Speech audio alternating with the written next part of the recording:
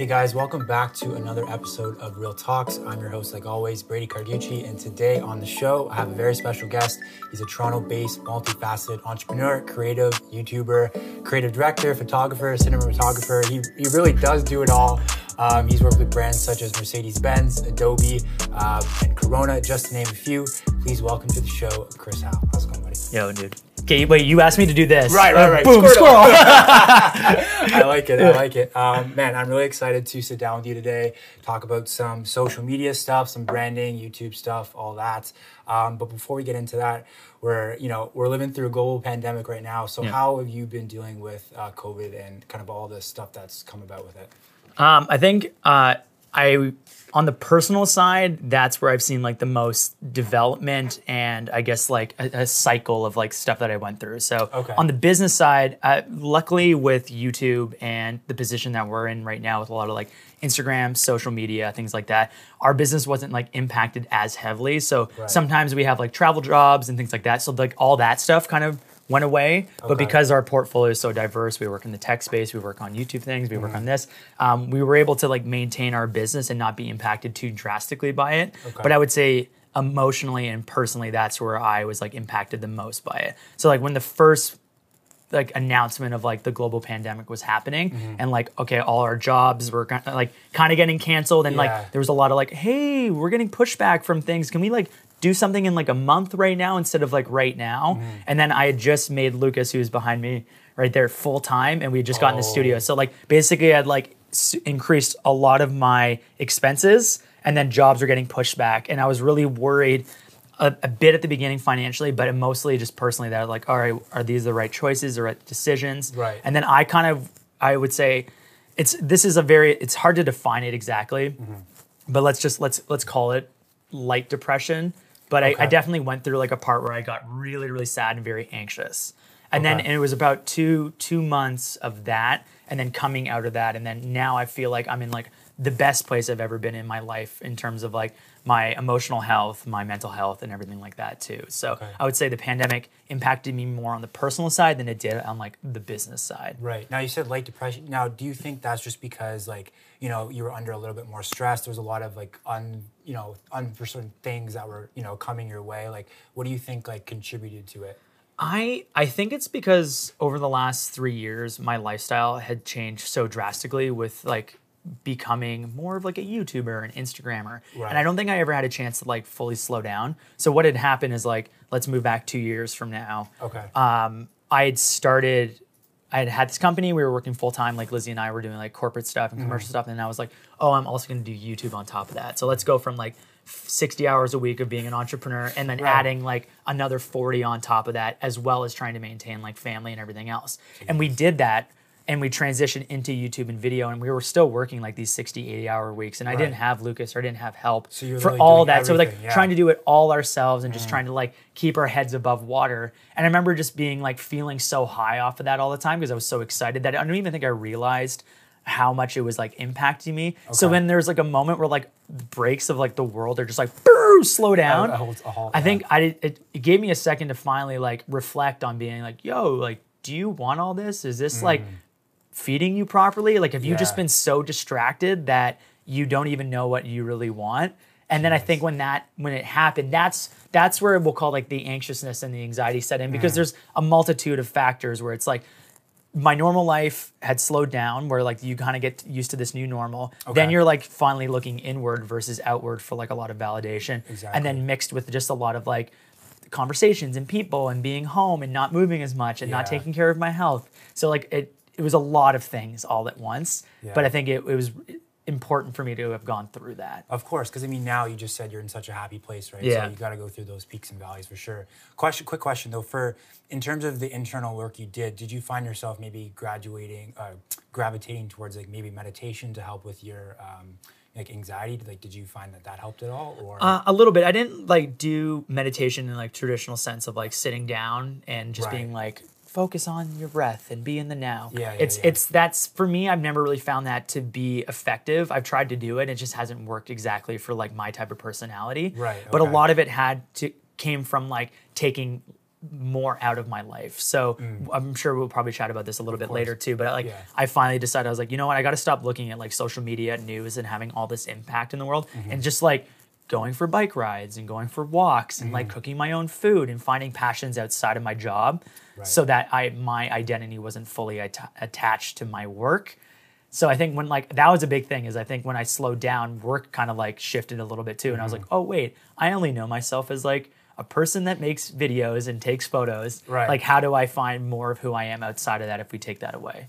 Interesting. Yeah, because I know like, at least for me and a lot of people I know, they have that same struggle, because it's like, you know, you want to accomplish things, you want to be successful, so you get so wrapped up in that it's like, okay, wait, like I'm more than just what I do, right? I have a personality, 100%, hobbies, so that's totally true. Yeah, and how do you measure that too? Because it's very easy in YouTube to measure your success, because you can be like, look, I have X amount of subscribers, I have X amount of views, I have X amount of dollars, whatever you want to call it. There's like an actual metric that you can go by. But I think my values had gotten shifted very like subconsciously through my time on YouTube, where I was like focusing more on like, oh, let's make the video and get the views. And I don't even think I realized, I was like, I'm not even pushing myself creatively. Like, am I even enjoying making these, or am I just doing it for the hope of getting validation online? And the attention. And the attention and things like that. So like, it really took a lot of like reframing. So like, let's say it's not meditation that was like helpful for that. A lot of it was just like inner reflection on like reframing how I measured what was important in my life. Because all I found was like, if a video didn't do well, it would make me super anxious. And if it, I'm like, oh, well, my castle of cards is falling, or something like that, whatever you want to say. And I think that's when I was like, oh wait, I need to ground myself on other things that don't waver so heavily. And then also realizing like, I have no control over that. Like people, like my happiness was like being controlled by a YouTube algorithm that like wasn't even designed by me. Right. And then you're like, that's insane. And when you make that connection, it's like, okay, I got it. There's a problem there. I gotta fix it. So then that's when I was like, all right, I gotta like take social media out and just use it as my means of distributing my creativity, rather than focusing on the results and the measurable results. The analytics. On the analytics side. I think I just got, like, the thing is, like, this whole job started off as, like, very, like, creative, have fun, take photos, push yourself. And then what ends up happening when you build a business around your creativity is you start measuring it by, like, all right, well, I'm selling a product. And then the product isn't just, like, sponsorships or things that are in the video. It's like, my product is me, it's my brand. And then all of a sudden you have to build a business around it to make it a career. So then all of a sudden you start really focusing on like the analytical side and the business side, and you kind of lose touch with like why it all started. Hence why we have this whole sign in the back. Like remember why you started. It's simple, but it's such a good message. Remember why you started. 100%. It just helps like center you, because you're gonna have days where you're gonna like look, and I even see it now where I'm like, I'm in my good place, but I'll like have conversations with Lucas being like, yo, that video crushed, like let's do something sick. And then I'm like, whoa. The reason why we liked it is because we liked our creative approach to it, and we were pushing ourselves creatively and trying harder. And I would say for the first time, I'm like, the last 5 videos I put out, I'm proud of every single one. Okay, that's good. Rather than like, I just put out a video to put out a video.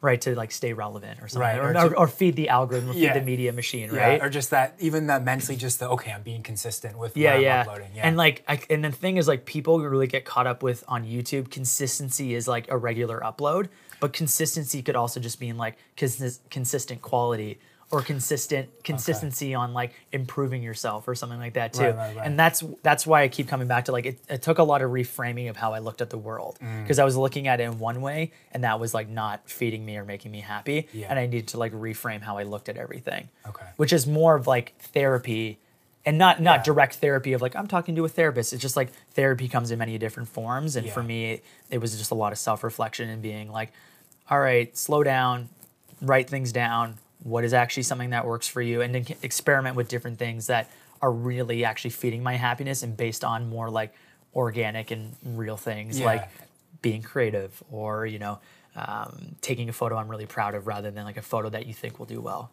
Just because of the, you know, who's in it, or exactly. the backdrop and stuff. And the irony of the whole thing is that the business does better when I'm not focusing on the business. Isn't that funny. weird? That's funny how that works, because you think it'd be the opposite. Yeah. It's like when you remove your mindset from that, it's like, wow, it actually does better, which is crazy. Yeah, it's weird because you're like, oh, I'm being more creative, and people actually like that. Yeah. And I'm more of myself rather than like a person that I think I should be for YouTube, right? Exactly. But that's actually segues perfectly into my next question, because I want to know kind of, how did you get into kind of the media industry, this whole film thing? Like, where did it stem from your childhood when you were growing up? Yeah, my mom's always like was taking photos like all the time. Okay. So like I think and then my dad was like really, really into music. So like we'd always be listening to like Tom Petty or something in the house, and you have like sound systems. So like seeing my parents being like, I'm investing in cameras and I'm investing in like sound and I'm investing in audio and visual, showcases that it's a priority for them. Of course. Yeah. Right? Yeah, so that's where it's like, okay, well, our family likes this kind of stuff. So as a kid, like, if we're going to get like really deep and really real, go ahead. It goes like, well, I want to feed their happiness and feed like what they like. So I want to start taking photos because my mom takes photos, and I'm going to start playing guitar because my dad loves music. Right. Okay. And even though it's very subconscious, it helps, that focus helps like direct what ends up being a bigger theme throughout the rest of your life. Right. And then they always loved movies, and they always loved television. So I was like, oh, maybe if I do some of that, maybe they'll really love that I'm doing that too. Yeah. And so, and then I didn't come self-aware of that until like later in my life too, because it's just like, it's very subconscious, right? Yeah. But for me, my parents always were like, okay, if you want to do something, let's get you the thing that you want to be able to do it. So if you want to play music, let's get you a guitar, and we'll go and do the research. We'll get you a good one, and you'll go and learn how to do it, and you can play music if you want. Okay, of course, or if I wanted to get into like cameras and shooting video, my parents are like, oh, well, we saw this thing at like Toys R Us. That's like a camera. It's digital. It was like the first digital camera. Right. It's literally called Digital Blue. Actually, one second, I have it. Yeah, go ahead.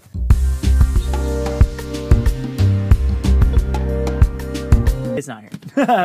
So that was, you're saying, like the first camera that you were actively like shooting with, pretty much, right? Yeah. So that camera was, it was like this thing called Digital Blue, and it looked like a director's viewfinder. Oh, really? It shot like 240p video. I could only shoot like 5 minutes of footage, and it would take like 1 megapixel photos. Oh, wow. Okay. And I would like bring it into the software. It was like the Digital Blue software, and I would make like short films, and I made like horrible stuff. Okay. And like CKY was always like a really big thing then. So we would always do like Jackass style like videos and us like joking around and skateboarding. Like it's very classic of that era, trying to follow in like the footsteps of like Johnny Knoxville and like things like that. And then I would go into like the auto show, and I'd make a little video with my dad filming like cars and stuff like that. I like that. And then we would do family vacations. And the irony is I didn't know how to spell vacation. So I made a whole series, and my parents never told me until later. Right. I made How Family Vactions because I forgot the extra A. So there's like a whole DVD series of like these family trips that we went on called How Family Vactions. So I would film our family trips. So like that's where like the travel comes in. That's where like cars became a theme. That's where like all these little things in my life, and documenting it became important to me. Okay. So I started shooting on that camera, and I would say like that's what like really sparked my interest in filmmaking and photography. Okay. Do you guys ever, as a family, would like go back and watch like your old stuff and just like reflect, like, oh, I remember that time you were at the cottage or something? Like, is that a thing you guys do? We haven't done it in a while, but I think I know exactly where the DVDs are at my parents' place. Okay. And I think if we went back, we'd probably watch them and just like laugh and stuff like that. But it was always like, there's always like really like fun travel montage videos, and that's funny because that's later in life, like kind of what I still do. So I was doing that at like 14. And my parents just always kept investing back into like my passion. So if I was interested in that, they'd be like, all right, well, let's buy you like a mini DV camera. And now you're shooting like HD, like 720 HD. So it's like an upgrade. Yeah, an upgrade. And I would like start shooting on mini DV tapes. And we would just kind of like keep going from there. And then my dad bought me like a mirrorless DSLR Nikon, and then a D80, and then the D80 turned into a Canon 7D, and the Canon 7D turns into a Sony A7S, and now it turns into whatever cameras that we use now, right? Which is a lot. But yeah. Interesting. So in terms of like skill development, obviously, you know, your family was into cameras and all that. Would your dad, when you're shooting, give you tips, or would you go to somebody else? Like, did you have any mentors or someone that would show you kind of like technique or angles, like, composure, all that kind of stuff? I grew up in like the internet era, so right. So I mean, we all did. So you know, I think my mentors or the people I learned from are just like reading blogs and seeing other people doing it online, and like, as I started to get more serious, to be like watching people like Devin Supertramp and things like yeah. that. So like my education was more on the YouTube side because my dad, he's like a software implementation person. So like he doesn't do that. My mom, she was focused on like raising me. So like for my family, like they liked creative things, but they weren't like traditional creative people. Oh yeah. Right. So my dad like plays guitar, but he only likes to like play Bon Iver songs over and over again, and like that's his vibe. Yeah. Whereas I think I learned just because I had friends who were like creative friends, and we would just like do things like that together. Yeah. So I'd learn through my friends because they would learn through someone else. Right, and they things show like that, you. and they show you how to do it. So a combination of internet mixed with like people around me. I just didn't have like a traditional mentor in the space. Okay. Yeah. No, that's good. I mean, even for us, even for myself too. Like, I need, even if it comes to interviewing or like, I don't know, like music, I just always go to YouTube. It's always like so. You're the online mentors. Yeah, exactly. Yeah. But in terms of the obviously development, but when you were developing, obviously you started to take film, photography, all that pretty seriously. When you're going on that path, were there certain milestones that you hit that were like, okay, you know what, like I should really pursue this with all I've got. This seems to be something that A, I'm good at, B, people like, and I just enjoy doing it. Yeah, the funny thing is I was pursuing a career as like a musician for a while. So like I wanted to be like a singer-songwriter. So like my history with creativity went like photo, video, then picked up a guitar. Then I stopped doing like as much photo video, but maybe I was like documenting me as a musician on photo and video. And then I really wanted to do like the Jason Mraz, Jack Johnson thing for a while. I was also part of like a band with my grade 12 English teacher, like a heavy metal alternative rock band called the Bloody Five that had 4 members. Okay. And I played bass in that band for a while too. Nice. So after I graduated high school, my grade 12 English teacher was like, I know you play bass. Do you want to like be in a band with us? Now that it's not weird that, you're graduated. So we did that. We like toured and we made an album, like super proud of that. And then that shifted into like pursuing a career. Cause I was a big fan of like Ed Sheeran and like Macklemore. And I was like, oh, well, if they can kind of do their own thing too, I kind of want to do that. So quit the band, started pursuing singer-songwriter thing. And I gave that like all I possibly could. Yeah, all your energy. I was like, all my energy. I would try to sell out shows, like everything that I possibly could, hustling CDs afterwards. And I just like realized that lifestyle like wasn't for me. And what was happening is I was making all these videos to promote my music, and people would be like, I really like your videos. And I was like, no, like the song. The song good. I mean, the video's good. But the video's really good. I was like, okay, well, so I found myself ending up in this like videographer and, photographer role, and people were like, well, there's a demand for it now. And as they were shifting into like more social, there's the opportunities where there's like these jobs didn't exist before. So I was working as a lifeguard for the town of Newmarket. Okay. And my boss was like, hey, I know you like make videos for your music and stuff like that. Do you want to make a video for like our aquatics department? Oh, okay. So I filmed a video for them. The mayor of Newmarket saw it. He was like, we should give this kid a job. Do you want to? And then they were like, do you want to do the same thing that you're doing, get paid the same that you're getting paid now as a lifeguard, but you just make videos instead? I was like, that sounds amazing. That's pretty cool. So I did that for a year. I ended up creating like a couple of viral videos in the government space, which is like 5,000 views for like a government agency. It's like a million views. So like 5,000 people saw this. Yeah. My goodness. I can just picture like everyone like around the cubicle. Oh, like look at this video. They're like, that's almost the whole town. Exactly. Right. So I started getting calls from like different government agencies, and I had a moment where I was like, oh, I can make money here. I can still be creative. And at that point, my passion for music was really starting like to dwindle because there's just so many roadblocks. And at some point, you can only handle it for so long, right? And I felt like I had given it like my all with music. Like I had gotten featured on like Good Morning America, and I just selling out shows. And I just realized that like nothing was like turning the page, or nothing felt like it was like a proper career. Yeah. Whereas I was like, oh, I can make a video and make 5 times as much on a video than I was just hustling a whole show and selling that out. And although I would get these like really big rushes on stage from playing music, I could get the same thing. And I realized I could like have the lifestyle that I wanted by doing more photo and video because there's demand in the market for it. And then I was like, well, okay, well, if I look at what my goals are with music, it was to be able to travel around the world and do that kind of stuff. And then the more interviews that you watch, you hear that musicians are like, well, you just live on a bus. Yeah, and you go like to a the hotel. venue or a hotel. Yeah. And I was like, well, but in the photo and video world, I could maybe like work with tourism boards, and I could maybe like get to shoot and be creative, but also have those life experiences.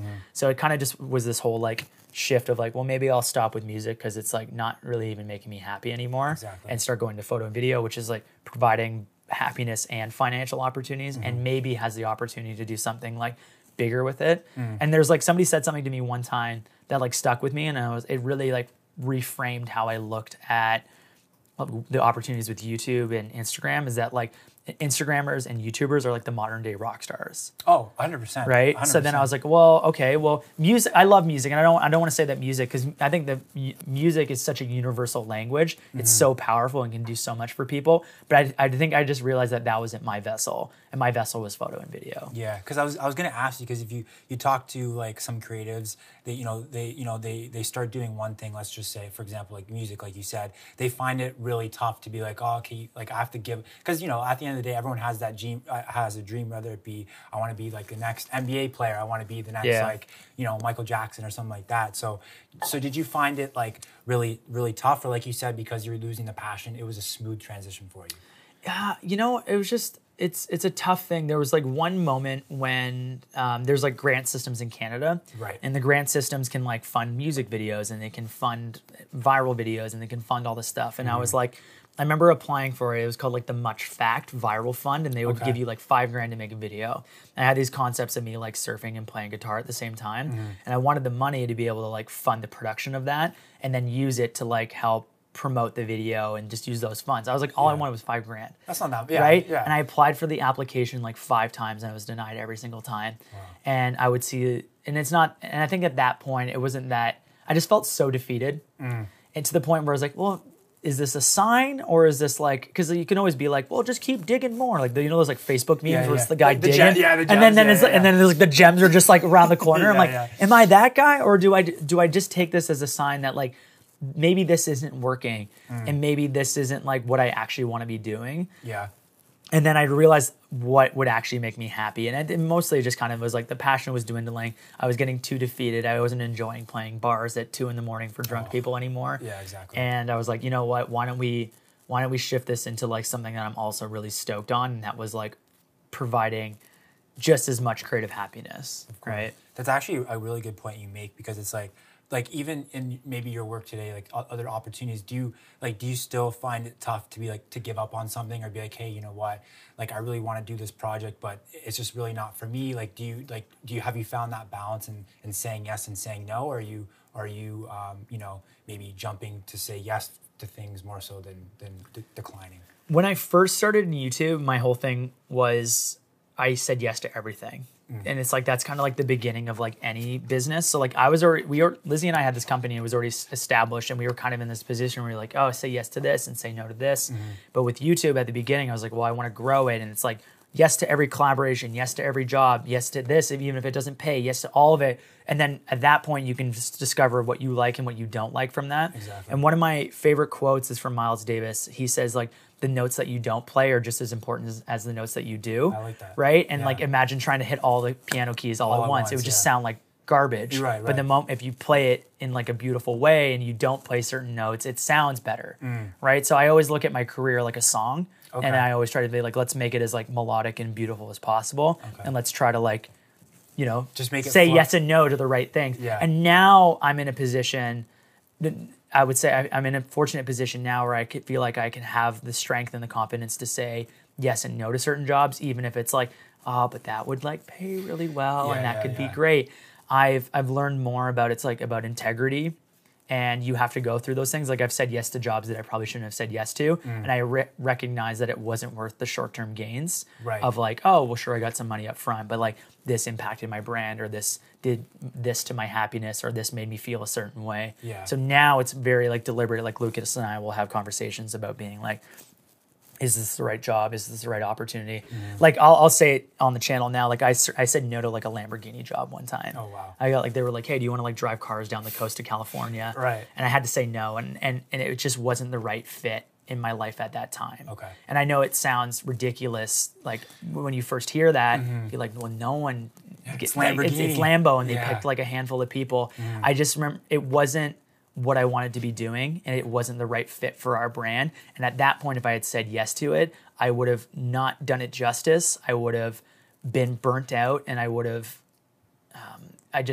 it wouldn't have fed me in the way that you think it would have for a lot of people. It wouldn't be like as fulfilling as, the project you would have. It's still awesome. Like if that opportunity had come at a different time or maybe at a different date, then for sure. But there's so many factors that you have to keep in mind for those things. It could be timing. It could be the jobs, the people that are on it, the certain things that are involved. And I was like exhausted. Like I was like, I just didn't want to like, if I had done one more job or traveled on an airplane one more time, I probably would have like collapsed on site kind of thing. Like it was just too much. So it sounds ridiculous when you're just like, oh, you turned down a Lamborghini job.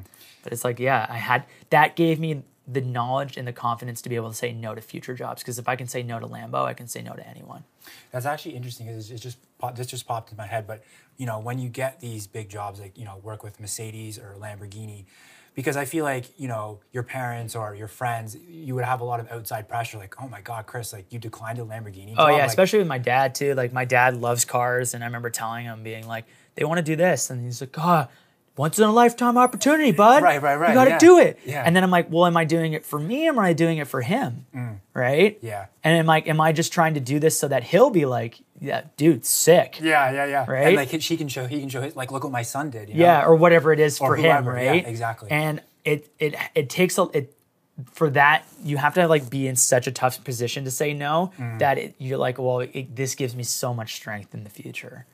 Yeah, exactly. Well, and also too, like now, like, do you keep everything, like if you get, a brand approaches you, do you keep everything just so close knit in house, like, the group of people that you work with directly, so that you're not influenced by outside people to say yes when, you really know, hey, it's a no? Yeah, I would say on the decision to do it, yes. Okay. On like if I'm saying yes or no to do the job, then it's like I would probably just like do my close tribe of like Lizzie and maybe like one other friend of mine who's like works as a mentor, and then Lucas, and then I'd have a discussion there. And I also have to remember too, because like our agent will bring us jobs, and he'll be like, "Yo, this is sick, you should do it." Right. But I have to remember that like it's in his best interest to like also of course get the that's job. His job, right? So like it gives me.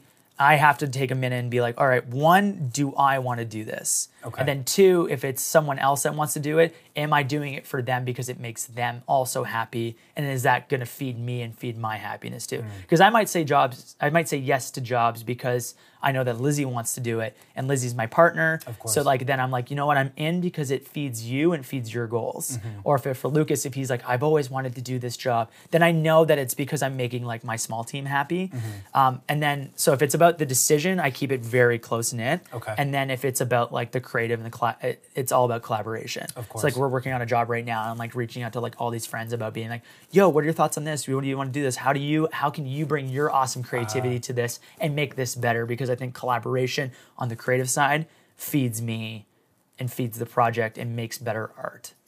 Of course. And we always reaching out to your network too. I mean, you probably, are, hit up people like, oh, I haven't talked to him in so long, but it's like, oh, it's good. It's just good to reconnect. Totally. Like so it's funny, like for this next one, I want to shoot potentially like a drummer. Okay. And I used to be a part of this like rock band. So like I haven't done anything with the band, or I haven't really like talked to them much. I talked with like one of the guitarists like a little bit, but I hadn't chatted with the drummer in like 6 years. Okay. Right. And I just like shot him a text message being like, dude, long time no talk. Like, I think I have a chance for us to do something fun together. Like, do you want to give me a call later? Let's figure it out. You know what I mean? That's cool. So I want to kind of shift it back a little bit to when you first started to really take YouTube and social seriously. So what was that decision like for you, and how did you approach being like, okay, I'm doing all this film stuff, like you were saying before, you're working with the city of Newmarket. So when did that shift happen of, okay, I'm going to do the YouTube route, I'm going to take it seriously, and maybe if you want to talk a little bit about, the strategy and the trial and error to really build your brand to where it is now? Yeah, that's a pretty loaded question. I know. No, totally. Okay, let's move back and like give some context. So like it was definitely like a super hard decision to be like, I'm giving YouTube like my full go. Yeah. And what I always tell people is that like that choice of like, where do we go from? So we had the agency. Okay. And the agency was doing well, and Lizzie and I could have like coasted off that for the rest of our lives. And just did that. Just did that. Like built that, did commercial and corporate work, and like we would have been happy doing that.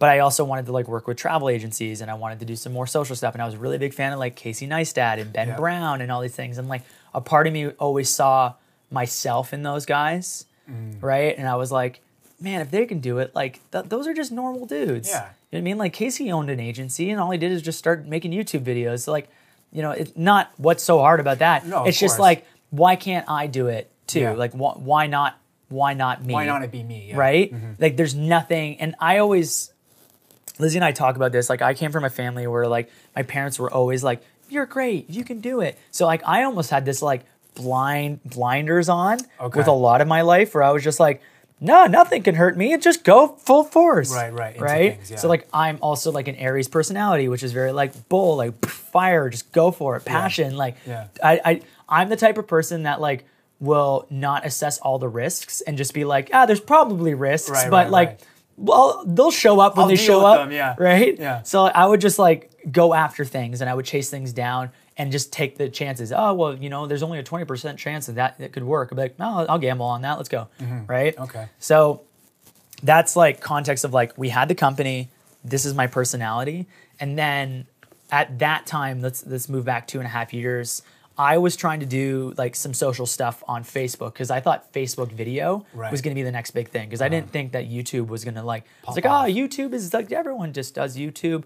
Maybe Facebook, maybe I have a better chance and better opportunity if I become like a Facebook guy, right? Because there's like a handful of those people. Like there's like Nas Daily and people go, Nas Daily is like a Facebook guy. He doesn't make YouTube videos. That's a Facebook guy. So maybe I can like, you know how there's Casey, there's Ben Brown, there's this person, those are all YouTubers. So maybe I can be like lumped into this like Facebook community. Okay. All right. So I was like, all right, let's do that. I had a lot of success with making these like travel videos where I go to location, film it, put it out, and some of these videos get like a few million views. Oh wow. And I was like, this is insane. Like this is something. This is my in. Yeah. Right.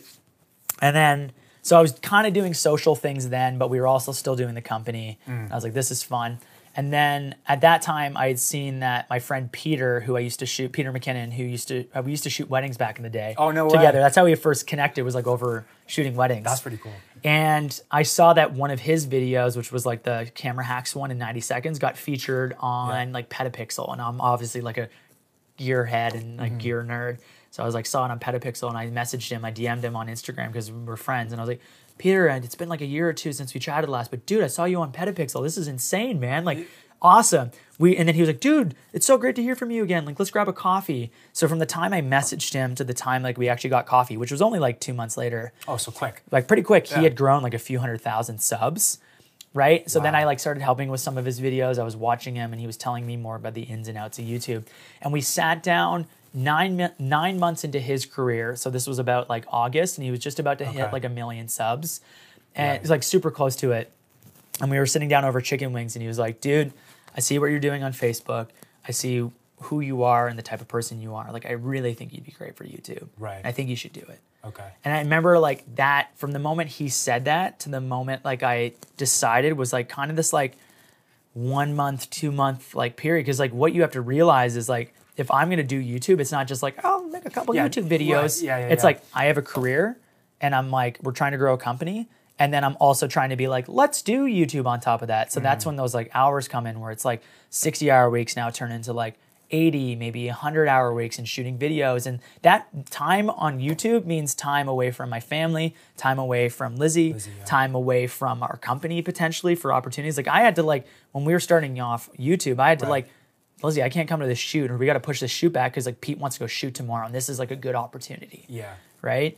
And she'd be like, I don't know, this seems kind of like selfish. Right? Because you're making that a priority now. Yeah, and I'm making YouTube a priority instead of like other things. And like and then balancing that, like it's a whole like when you start off in anything, it's like let's call it riding a bike of YouTube. You're wobbling everywhere. Like you don't know what's going on. So you're figuring it out. So like it was to answer your question and with all that context, it was a very long decision to be like, I'm doing this because I consciously knew I'd be taking time away from other people that were important in my life. And I'd be taking time away from other things that were important. And that meant like saying no to jobs that were paid on our corporate and commercial side to do jobs for free on the YouTube side in the hopes that YouTube would be a thing. Right, and it would pay off. Yeah. And that's where the gamble comes in. It's like, oh, even if this is a 10% chance and it's slightly increased by the fact that like Peter might give me a shout out, then maybe I can turn this into a career. Yeah. But it's just like, that's almost like perfect timing because it's like like, you know, you reconnected with Peter, and what a guy to actually kind of, I would maybe consider him a mentor to you. Totally. Like, he's like one of my best friends that provides so much career guidance. Yeah. And when you were speaking of the guidance, when you were first starting out, maybe if you, what are two tips that also, you know, the audience can take value from, of like, you know, if anyone out there who's just starting a YouTube channel and wants to grow it, can like implement, or, you know, even you implemented when you were starting out? One of the ones that like always resonated with me, and I still try to do it to this day if we can, is like, if you have an idea about a video and you're like excited about it, like make it as quickly as you possibly can. Okay. So like that's the thing, is like keep the momentum going, because like what we always found is that like we have a couple projects right now that are kind of like ongoing, and we're kind of chipping away at them over months, and you just kind of like lose your excitement. It's like trying to kick up the ball in soccer. It's just like it's not easy. It's like hard, rather than just being like, I'm excited about this idea, start, finish, upload, move on, done. Okay. And like you'll see that excitement in the content, and you'll see that carried through in a lot more ways. So I would say, like, if you have an idea for a video, try to follow your own voice and make it as quickly as possible. Okay. Because it's very easy to like see what are trends on YouTube and then make that thing and then overly analyze it, and then you just lose the excitement about it, or you try to do it, or it's like, we'll shoot this day and then we'll do this day, and this thing goes on. It's like, no, make something as quickly as you possibly can. Okay. And then 2 is definitely like find your niche and try to find like 2 or 3 things about you that you can kind of go in on. So if it's like you want to do a photo and video channel, let that be like one of your pillars. Okay. And then if there's something else that you really like for me, maybe it's like wake surfing, or maybe it's cooking, or maybe it's like Lizzie and I's relationship, then that's like another pillar. Like we'll make that a part of like a vlog series in it. So that's like uniquely to us. And then find one other thing so that you can cycle these like themes around in your channel that are more you, but it's more or less niche down into like 1 to 2 things that people can like latch onto. So at the beginning, I would like, Sarah Dici always says like there's a really good one where it's like 1 video for them, 1 video for you, because it's all about like longevity in this career. Because YouTube is like, you don't want to burn yourself out by trying to make too much content for someone else or for an audience that's like, oh, I think they'll want this. Right. A lot of the times it's also more of that like Steve Jobs mentality. That's like they don't know they want it until you've made it. Yeah. Right? Yeah. So like this combo of like all those like themes are like things that come up all the time when I'm trying to create content.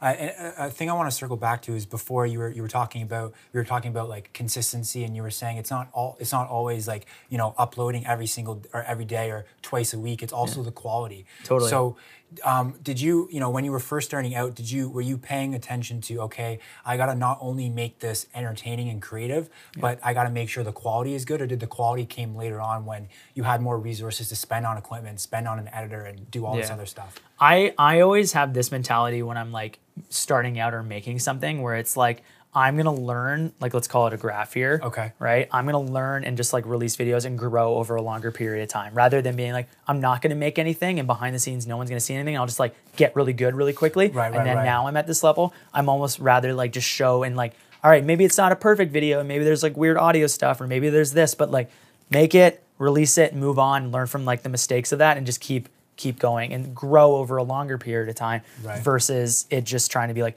make this perfect. Oh, this one cut should be like a microsecond here. A lot of the times you're probably already 80% of the way. And if you feel like you're like, I'm done with this project, just release it, put it out in the world. But there's 2 frames of mind when it comes to like consistency, right? Because like I always say, like, you could take like the Sam Kolder approach and just like, you know, he puts out like a couple of videos per year, but like every time Sam drops a video, you know it's going to be like amazing, right? So like his consistency is about quality, right? Whereas like some people's consistency is just about like upload frequency. Like it's like, oh, I'm just there, I'm seen there. Like, oh, this is a good video, but it's not something that you're like, oh, this was like art, or this is amazing, but you're still there. Where I think certain people have done really well is when you can hit consistency and quality and like upload frequency. And I think that's part of the reason why Peter was so successful in the beginning part of his career. It's because he was just never missed uploads, and they were always like banging, right? Interesting. So, and it's tough, and that's where like I would miss consistency. Like I would miss like a month because we were just so busy with like our other job, and had gigs that I had to go, like I'd have to go 15 days with Mercedes to like a job somewhere, and that just means I can't make a YouTube video. And I would notice this like drop off in the audience retention or something like that. And engagement probably. And engagement. So like a lot of it now, where my head's at, is just like, my consistency has shifted, rather than like make a video, make sure it's up every week, is definitely more on the lines of like just make sure it's great and it goes up when it's ready. Okay. Yeah. Yeah, because I mean, even for us sometimes, even with projects or uploads, like, well, I'll speak for myself. I'll get in my head being like, man, we missed that day, or this is late, and it's just it weighs on me. But like you said, you take the time to make sure it's quality. Yeah. Your audience is gonna appreciate that, and they're gonna see at the end of the day, they're gonna see the growth. And I think that growth is maybe more important than having to come out and be perfect, because that's like. Really, I feel like that's unrealistic to a certain extent, right? I think the flaws work in your favor on YouTube. Mm-hmm. I think people like appreciate when you're like a little bit more off the cuff, or you make mistakes, or like something's not perfect. Yeah. Because that's another reason why I also think Casey did really well, because his like someone described it really well. His like stuff's very scrappy. Right? Yeah. And it's like, but you kind of love it because it's so scrappy. Mm-hmm. Like it's professional, but it still looks very like the camera would fall over, and like he makes mistakes, and that's what makes it seem so authentic and real. And I think the more that you can incorporate those things into your content, the more, at least on YouTube, I think that works in your favor. It just depends on the brand that you're building. Of course. Now, I think a thing that goes along with that, kind of ties into this theme, is growth. So obviously, you have a strong following on YouTube and Instagram and social. So as a creative, how do you obviously maintain that following and that audience, but also look for ways to really grow that at the same time? Because when you're at the level that you're at now, I feel like it's very hard to like, okay, figure out ways to up that and do that. So how do you challenge yourself like creatively to do that? I think I've definitely stopped caring about like the growth metrics in the sense. So it's like, oh, I only got 1,000 fans this week, or whatever the number is. Like, I'm not going to look at that and like try to measure that anymore. For me, it's about like growing as a photographer, or growing as like a YouTuber, or an on-camera personality, or as an editor, and like growing the skill set. Because the skill set, like, the audience can disappear, but the skill set will never disappear. So like, That's a good point. And then the funny thing is that when you get better at your skill set, the audience grows. So like the thing is like, don't focus on trying to grow your audience, like focus on just like bettering yourself and bettering your skills. And that oddly feeds back into like growing your audience. Because what I realized is that like when I got better at editing photos and better, because what I did is I recently like re-edited a bunch of Iceland photos from a trip that we went on like 2 years ago. Did you post some of them? Yeah, and I've been like reposting them just because I was like, I want content to post. And I look at my edits from 2 years ago versus my edits recently, and they're like just more tasteful, more artistic. I learned a lot more, and you can see that it's being received by my peers and being received by the audience better. So that it's for me, it's now like challenging myself to grow within my niches and my skill sets, because it's hard, because like I don't want to be like, oh, let's do this gimmick thing to get fans and like try to do this. It's just I tried to do that for a while, and it just like it doesn't work. And if anything, is that audiences are getting a lot smarter, and they can smell like BS miles and miles away, and they won't tolerate it. And they don't tolerate it. Yeah. So like you have to like make good stuff. You like that era of YouTube where you could just make whatever and get views. I mean, maybe it works for some YouTubers, but at least within our niche, what I've realized is that like you got to like treat people with respect, treat them like how we're having a conversation here, and not try to like, what's the word, like spoon feed them everything, because like everyone's very intelligent, they're very tech savvy, they're very with it, and when you can just talk to people like normal people, even through your content, you get that respect back. Yeah, of course. Well, I mean, even just meeting you today, it's like, I've watched your videos, and your personality and the way you come across is the same as you do on video versus in person, which, I mean, you can't say that for everybody. So that's 100% true. It's hard because like when there's a camera on, it changes your personality, and it's taken like years of being in front of the camera to just be yourself. Yeah. Right? Yeah. I always say like a camera like changes who you are when it's in the room, because you become so like self-aware, and then you realize that it's like captured forever, and then you're like, well, if it's captured forever, like how do I look, how am I coming across, and then you just like all these things come in, like factors in just being authentically you. So that's why like it's an exercise. If you want to get good on camera, you just gotta like pretend it's not there, pretend it's not there, or like let's say like I'm at this camera right here, I'm not talking to the camera, I'm talking like the person on the other end of it, which is like in this situation maybe it's Josh who's behind the camera, or maybe it's the person that I'm connecting with who's watching it through a computer or their phone on the other end. And you got to just talk to them like, yo, man, what's going on? All right, so like today I'm going to show you how we like actually fill this cup of coffee up with something right now. And rather than being like, hi everyone, and welcome back to my channel. Hi you and you, like treating it like you're talking to an audience, because it is a very like you're on a stage. You're like on a stage. It's a very personal thing. Like you have to remember that like the majority of how people consume your content is very like one-on-one. Like think about how you consume content. You're not more or less you're not watching with a lot of people. No. Right? Like it's not like everyone's going around the computer like, oh, let's watch this as like a group. That was like previous television era. People would watch that as like a family or as like friends would come over. You don't see that as much anymore because what's happening is people are like on the bus or they're on the go or they're watching and it's very personal. I'm one-on-one with this person. So how do you make that as like personal and authentic as possible? Yeah, and also too, I mean, it works when you like for your audience as well, because when they have that one-on-one connection, they almost feel like they're part of the family, they're part of your life, like they know you in a sense. You know? I don't like talking to an audience. I like talking to a person, and that's like that's a big thing. 100%. So I want to talk about now social media, because I know that's been kind of obviously a big play in your career, but just social in general has grown so much with TikTok. Now Instagram's it started with Reels. Many things, man. It's a lot. So I mean, just from my experience, I know you can probably speak to this too, but I feel like there's two different sides of social. There's the good side, there's the positive side, the creative side, and then there's the bad, the comparative side, kind of the negative side. So from your experience, like, you know, what's your kind of your thoughts on social right now, and how do you approach it as a creative on the platform who uses it every day? Yeah, I kind of touched on it a little bit earlier. Like for me, I recently like deleted Instagram, Twitter, like even my mail, like all these like distracting apps. Let's call them distracting apps or things that like would feed my ego in terms of like, oh, I'm getting likes or I'm getting comments, or like if I say this thing, it's gonna like start a conversation or whatever it is. I just like, for me and the type of personality that I have, I'm like an all in or nothing, like a very like highly addictive personality.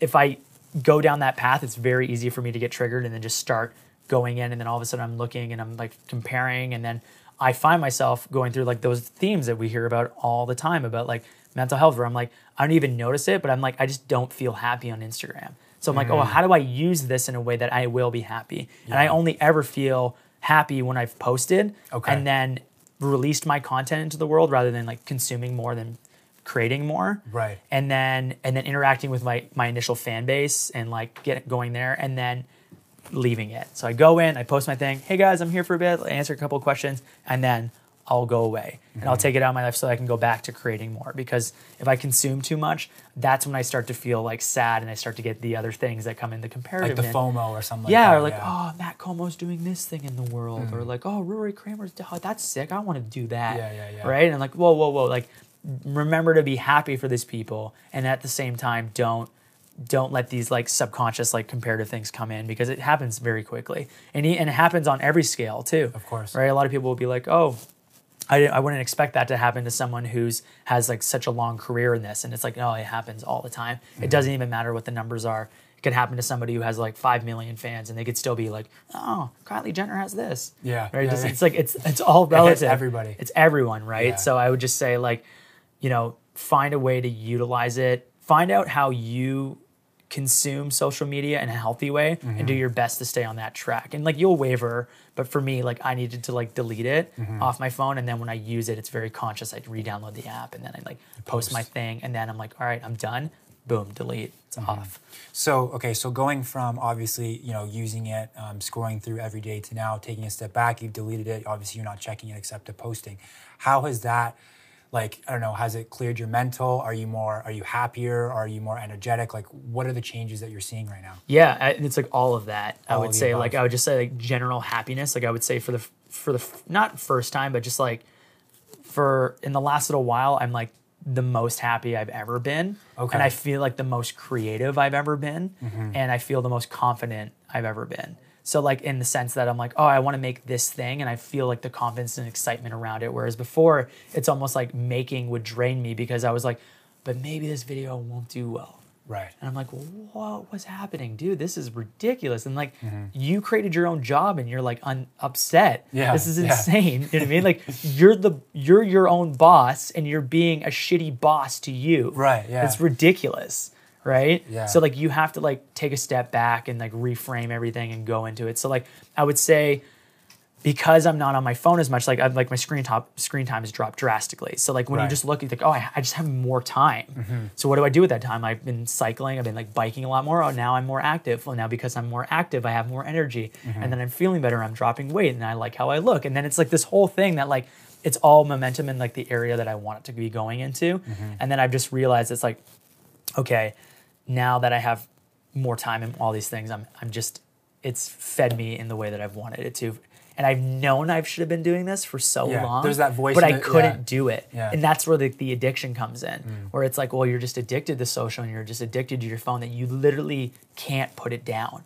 And you're like, I know I should be working out right now. And you're just like on scrolling, it. And you're scrolling and you're like, whoa, I know I should be doing this, but like, you just can't. Yeah. And that's where like, a lot of people might comment and be like, well, you have no self-control and I can do it. It's like everybody's personality is so different. And for me, that's where I was at. And it wasn't working that to the point where I'm like, I need to like put my phone in like a safe or I need to delete everything, lock it away because I just realized it was like, I'm like, I hate this thing. Like I can use it in like in the right way, but right now I actually hate it. This is my phone, by the way, not just like invisible thing. And I just like get it out of my life. And I'll use it when I want to be purposeful or like I'll use it to be creative. Interesting. Yeah. Because it's just crazy because you brought up a good point. It's almost like now it's like the phone is another arm almost because it's like, you know, you wouldn't think of walking out that door right now without a phone or going on a trip without a phone. It's kind of scary how much technology has just influenced our life to another level. Yeah, we have like access to all the world's information to the point where you're like, well, I don't even need to learn that because I'll just Google it on the spot. Yeah, exactly. It's like, I don't need to know where that is or what street that person lives on. Like, you know, like your parents will be like, make sure you take a left when you get to like Johnson Street. And then when you get there, you'll probably see like a house. And you're like, Mom, I'm just going to use Waze. Yeah, or Waze. Right? Yeah, but then like if you take that away and you're like, well, if I didn't have it, maybe it is worthwhile for me to like know the directions to that place. Because like maybe I am relying too much on technology. Exactly. Right? Now, speaking of Instagram in particular, I know they were one of the first platforms to take away the number of likes, the actual number, you know, so I guess to help with some of that comparative stuff. And just in your opinion, you know, what are some of the changes that you think these platforms should make in order to make it, you know, a little bit more of a positive environment when it comes to people's mental health? It's just tough because it's like it's all like algorithm based, right? So like you have to understand like the business model of Instagram, where it's like they just want you to be on it as long as possible because they can fit an ad in every 10 photos, and make me right? So like for them, it's not in their best interest to feed your mental happiness unless it affects their business. That's true. Right? Yeah. So like I think they only started to do the comparative thing and take away the likes because they were like, well, maybe that will make people stay on it longer. Right? Because it's feeding this like other thing. So I would say like it looks like they're taking the right steps to it. I don't have like hey, Instagram, I have an agenda that you should like write it out. I don't really like know. I think it is a very like personal experience. I think it comes to the people and like how they want to interact and use it because it's like cigarette companies aren't trying to make their cigarettes less addictive. Of course, yeah. Right? They're still just making them and they put the errors on the front and they put all the stuff. The lungs, but like people know what they're doing and they know what they're getting themselves into. So like I don't think Instagram is gonna say like they're gonna want to do anything. If I had choice over it, I would just say stop, you know, feeding the photos that you know are getting the likes and that pull people in, and making like an IG feed that, you know, is very targeted to your demographic and your interests. Yeah. I would just say like maybe throw in some like other stuff in there that maybe is more artistic or maybe it would be something else that would be outside of like what you would normally be exposed to there. Right. But hard to say. I don't know. Yeah, I mean, Instagram if you want, you know, take some pointers. I don't know. We'll have to see for sure. I want to talk about, you know, earlier in the interview, you've mentioned a couple brands, Lamborghini, Mercedes. You know, you've worked with Adobe, Google, all these big brands. So what's been your experience like working with some of the, you know, the biggest brands in the world? And, you know, when you first started out, you know, did you even think you'd be working with brands like these? I always like, I think we talked about it earlier. I just had this like these blinders on. Yeah. So I'd always just be like, if someone else can do it, I can do it too. Exactly. So like, I think I'm very grateful to be in the position that I'm in, but it was very much like if I want to work with Mercedes-Benz, I'll find a way to do it. Right. Exactly. And I'll work backwards. I'll bust my ass. I'll go through the ditch, like whatever I need to do to like, to get in the door. To get in the door. Right. Yeah. So it was always like, it's possible. Like it exists. Like if someone else can do it, there's absolutely no other reason why you can't do it too, right? Okay. And obviously there's like exceptions to the rule and stuff like that too. So like, I would say like if you have a dream of working with a company, just like somehow reverse engineer it so that you can find your way to do it. And even if that takes you 5 years, you still got to the end goal. Exactly. Right? And it's worth it. It's worth it. Yeah, and it's worth it in the end because you're going to be doing what you love. And that comes with all the saying yes and saying no and and working hard and, you know, kind of eating shit for a long time until you have the opportunity to like get in those positions and like realizing that you're like, I am eating shit right now. This sucks. Right. But you know, it will get better. Right. So, and then to say what the experience is like, the funny thing is like when I worked with like more, let's call them like local businesses or smaller companies that their money was directly involved and the person's like, I made this money and now I'm investing in you to make this thing for me so I make more money. I always found that way more stressful than working with like Mercedes. Like Mercedes is just like, you shoot cars, we trust you, so do your thing. Yeah. And I'm like, what's your agenda? Like, do you have anything? Like, what do you want? They're like, no, just bring us sick photos. Okay. I was like, well, that's too vague. Like, more detail. Yeah, exactly. What do you want? They're like, no, we trust you. You do this. We like you. You do you.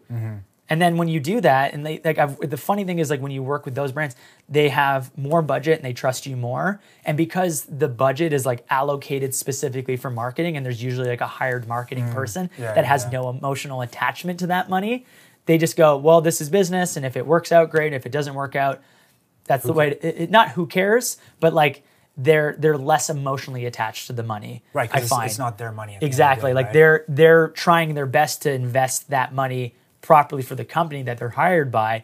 But it's not so much like if it's like a wedding company and it's like, I worked so hard to do this, to make this money, and now I'm gonna trust you to make my video. You dead in the eyes, and then it's like even more stressful than it is working on the other stuff. And not to say that every job is like that. Like we definitely have worked with like bigger companies that have been very stressful and very hard to work with. And it's a lot to take on. But I would just say through like working with those bigger brands, there's more room for creativity because those brands understand that you're a professional. Of course. Right? Yeah. So it takes a long time to get in that position where people will trust you to do that, but you just got to keep working on your skill set and working on those over the years. Of course.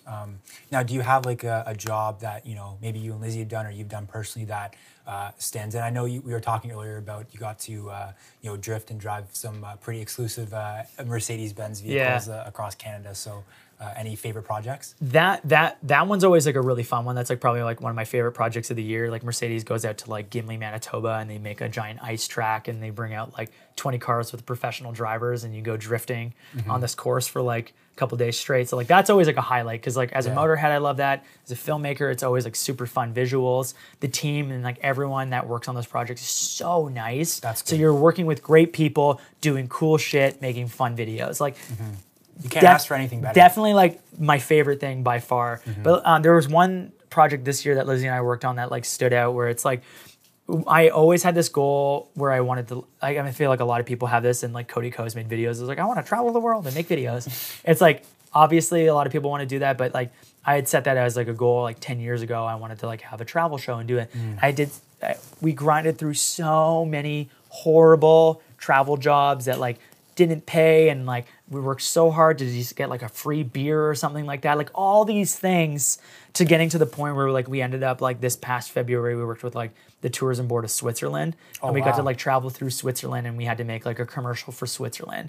And it was like everything ran smoothly on the job. We got to do these crazy life experiences like eating fondue in like a hot tub after climbing mountains for the day. Like it was like, when you've gone through all the worst things in the possible world to get to that point and it finally you got to taste like what you had always dreamed of.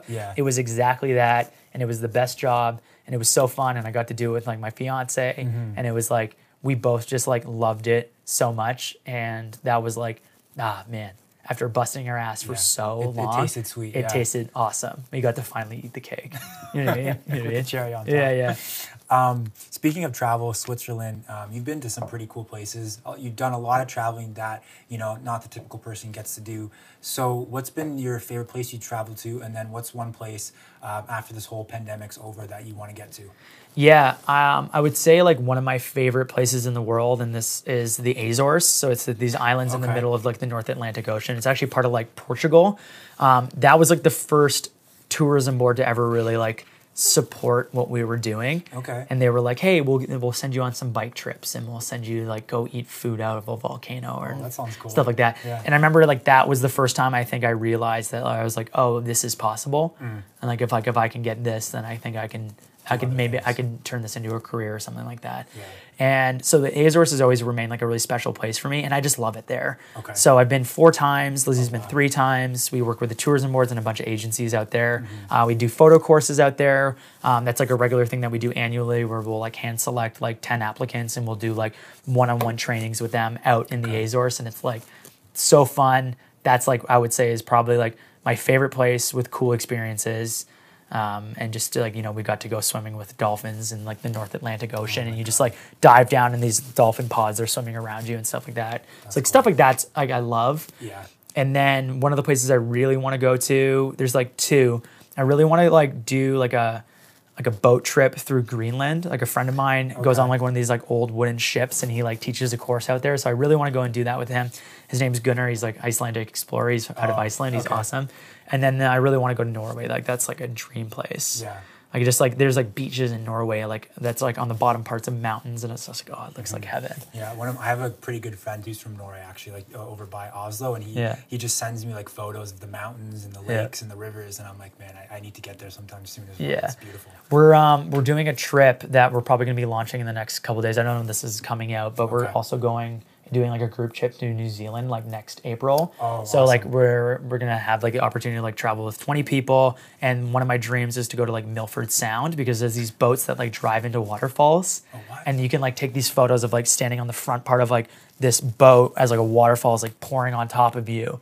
I'm like, I want that. Yeah. I just like, and like that New Zealand just looks incredible. It's beautiful. Yeah, but specifically Milford sounds like a bucket list dream destination. Okay. We have this thing with like our group of friends where it's like everyone gets one dream trip, and like our 4 closest friends, and we all have to do it. So we did one of them last year. My friend wanted to go like dancing in the clubs in Berlin. So like we went and did it.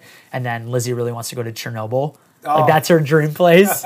So, and then I've always wanted to go to Milford Sound in New Zealand and like fly a helicopter through like the fjords. Like that's like a dream thing for me. Yeah. So yeah, we'll see. So those are the things. That sounds pretty cool. Yeah. So for people who want to, learn more about you, check out your content, subscribe to your channel, all that good stuff, where's the best place for them to check you out at? Definitely YouTube is like the main place where you'll probably see like the most creative and like interesting and most personality on that platform. The second one would be Instagram. I like try to write like very like transparent, captions and try to be very like open with my audience and stuff like that on stories. And then if you just like Google Chris Howe, you'll probably find like interviews like this, and that's where you get to see some like real one-on-one and like some real stuff. Of course, definitely.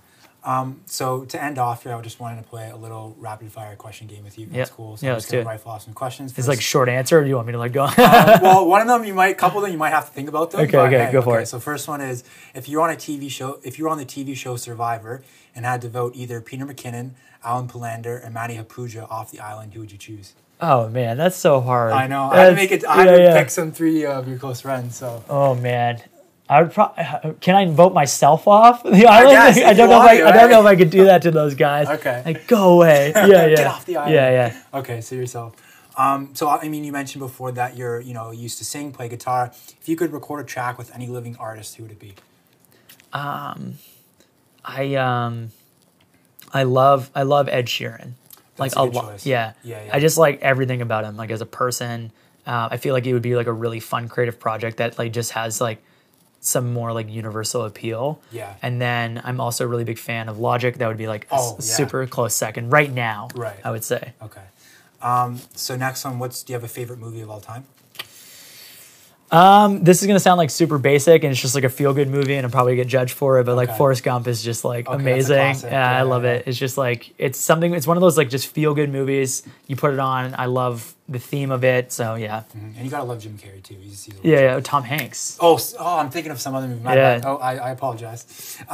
Last one. If you could have any superpower in the world, what would you choose? I don't know. Just to like. if someone was feeling sad, just be like, I can make you happy. I like that. Like a little like snap or like a potion. Yeah, or something. Yeah. Okay, I like that. Well, Chris, thank you for coming on the interview. Squirtle.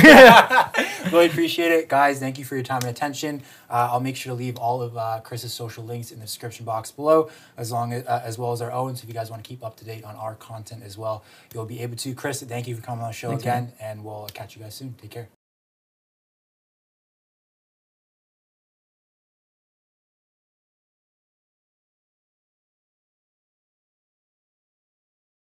Hey guys, it's your host, Brady Carducci. Thank you for tuning into this episode of Real Talks. Just wanted to give a special thanks to our editor, Daniel, for editing this episode, and our producer, Jesse, for creating the music. If you've enjoyed this episode, make sure to rate and leave us a review on Apple Podcasts or iTunes. It would honestly help us out tremendously. If you would like to stay up to date on new episode releases, make sure to hit that subscribe button. You can also follow us on Instagram at Real Talk Show. Thank you, and I'll see you on the next episode of Real Talks.